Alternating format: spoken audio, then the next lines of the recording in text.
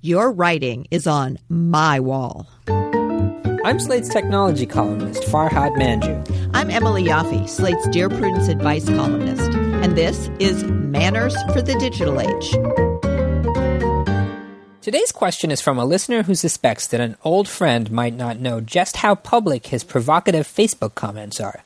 The listener writes, Dear Emily and Farhad, I've recently connected with an old coworker on Facebook who I haven't seen for about 10 years.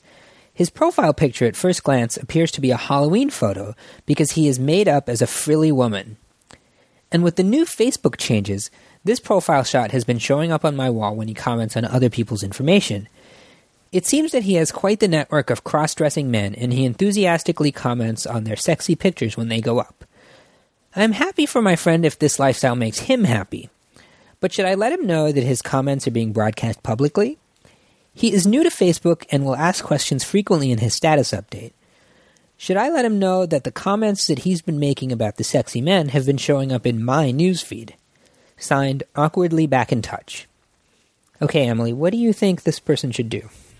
Well, first of all, my stand on Facebook is if anyone thinks anything is in the long run going to be private, you're just silly. I think your default position on Facebook should be the whole world somehow could get access to this.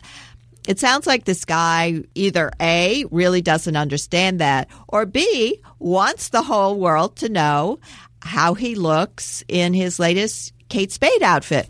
So it's not really this long-lost friend's job to instruct this person. If you think, I'm getting the really strong feeling Harry has no idea how many people are seeing this, you could send him a private email saying, I just wanted to give you a heads up. I can read the comments you're making within your transvestite community. Thought you'd want to know. But it's up to you. You're right. Whatever you post on Facebook, assume that it's public because it essentially is public. Even if you've made it private to your friends, they can post that somewhere else. They can post your picture. Nothing that you post on Facebook is really private. And if this person is putting a photo of him as a woman as his profile picture, it seems like he knows what kind of public face he has on the internet. A lovely face. Yes, a lovely face. It seems obvious that he knows that some of this is public, and I would assume that he wants this stuff out there. You said that if you get some sense that maybe he doesn't know, you should let him know about it. I guess I agree with that, but I don't know how you would get that sense. Well, the letter writer said that this guy is often posting questions about how Facebook works and It's not really understanding when he comments on someone's wall that other people besides that person can see it. Right. As settings and Facebook evolves, I think a lot of people don't realize what they thought was private has popped out into a more public forum or just how widely disseminated stuff is. So I think there are a lot of people who are maybe somewhat confused about this. Right. No, I agree. I get letters from people who are confused about Facebook's privacy settings every day. I'm confused by them, and I approach Facebook like the way I was just talking about. I think that everything's public. Farhad, if you are confused about Facebook's privacy settings, let's just assume that most people really don't know what's going where and when. So this guy who's new to Facebook probably doesn't, but you're right. If you make a cross-dressing photo as your profile photo, then you pretty much stated to the world what you want them to think. So this is a former coworker who this person hasn't been in touch with in 10 years and is now on Facebook. And now the letter writer's wall is full of comments about guys looking sexy in lingerie. Maybe the letter writer wants to unfriend this person just because this stuff makes the letter writer uncomfortable. If it does make the letter writer uncomfortable, then I guess they should do that.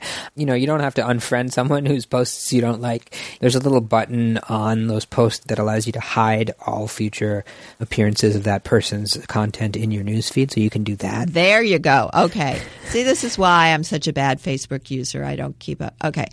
Not that there's anything wrong with cross-dressing, but this person seems to feel like now all of a sudden my newsfeed is full of commentary on cross-dressing and how sexy people look. And, you just might feel that's not what I want displayed on my Facebook page. Right. And more generally, you might not want someone who you're barely friends with to be dominating your Facebook page. I mean, someone who you haven't spoken to in 10 years, you might want to be sort of slightly acquainted with them on Facebook, but not all over your newsfeed. So even if we can assume that this person doesn't know that his posts are getting seen by a lot of people, I can't think of a really tactful way to say that without coming off like someone who thinks that cross-dressing or publicly revealing that you're a cross-dresser is a bad thing. If you say, hey, your cross-dressing posts are being seen by everyone, there's, a good chance he might say, I know, do you have a problem with that? Oh, so what? I mean, it could be that this person's all excited about, I'm in this little world. I'm just choosing the people I want to know about this part of my life. I actually don't want everyone at my company or whatever to know, but I have made certain selections. But it's not as private as he thinks. But that's not the letter writer's responsibility. And I do think you have come up with the perfect fix. Get this guy off your wall. There's no reason to see his constant stream of commentary about the other guys in his community. Okay.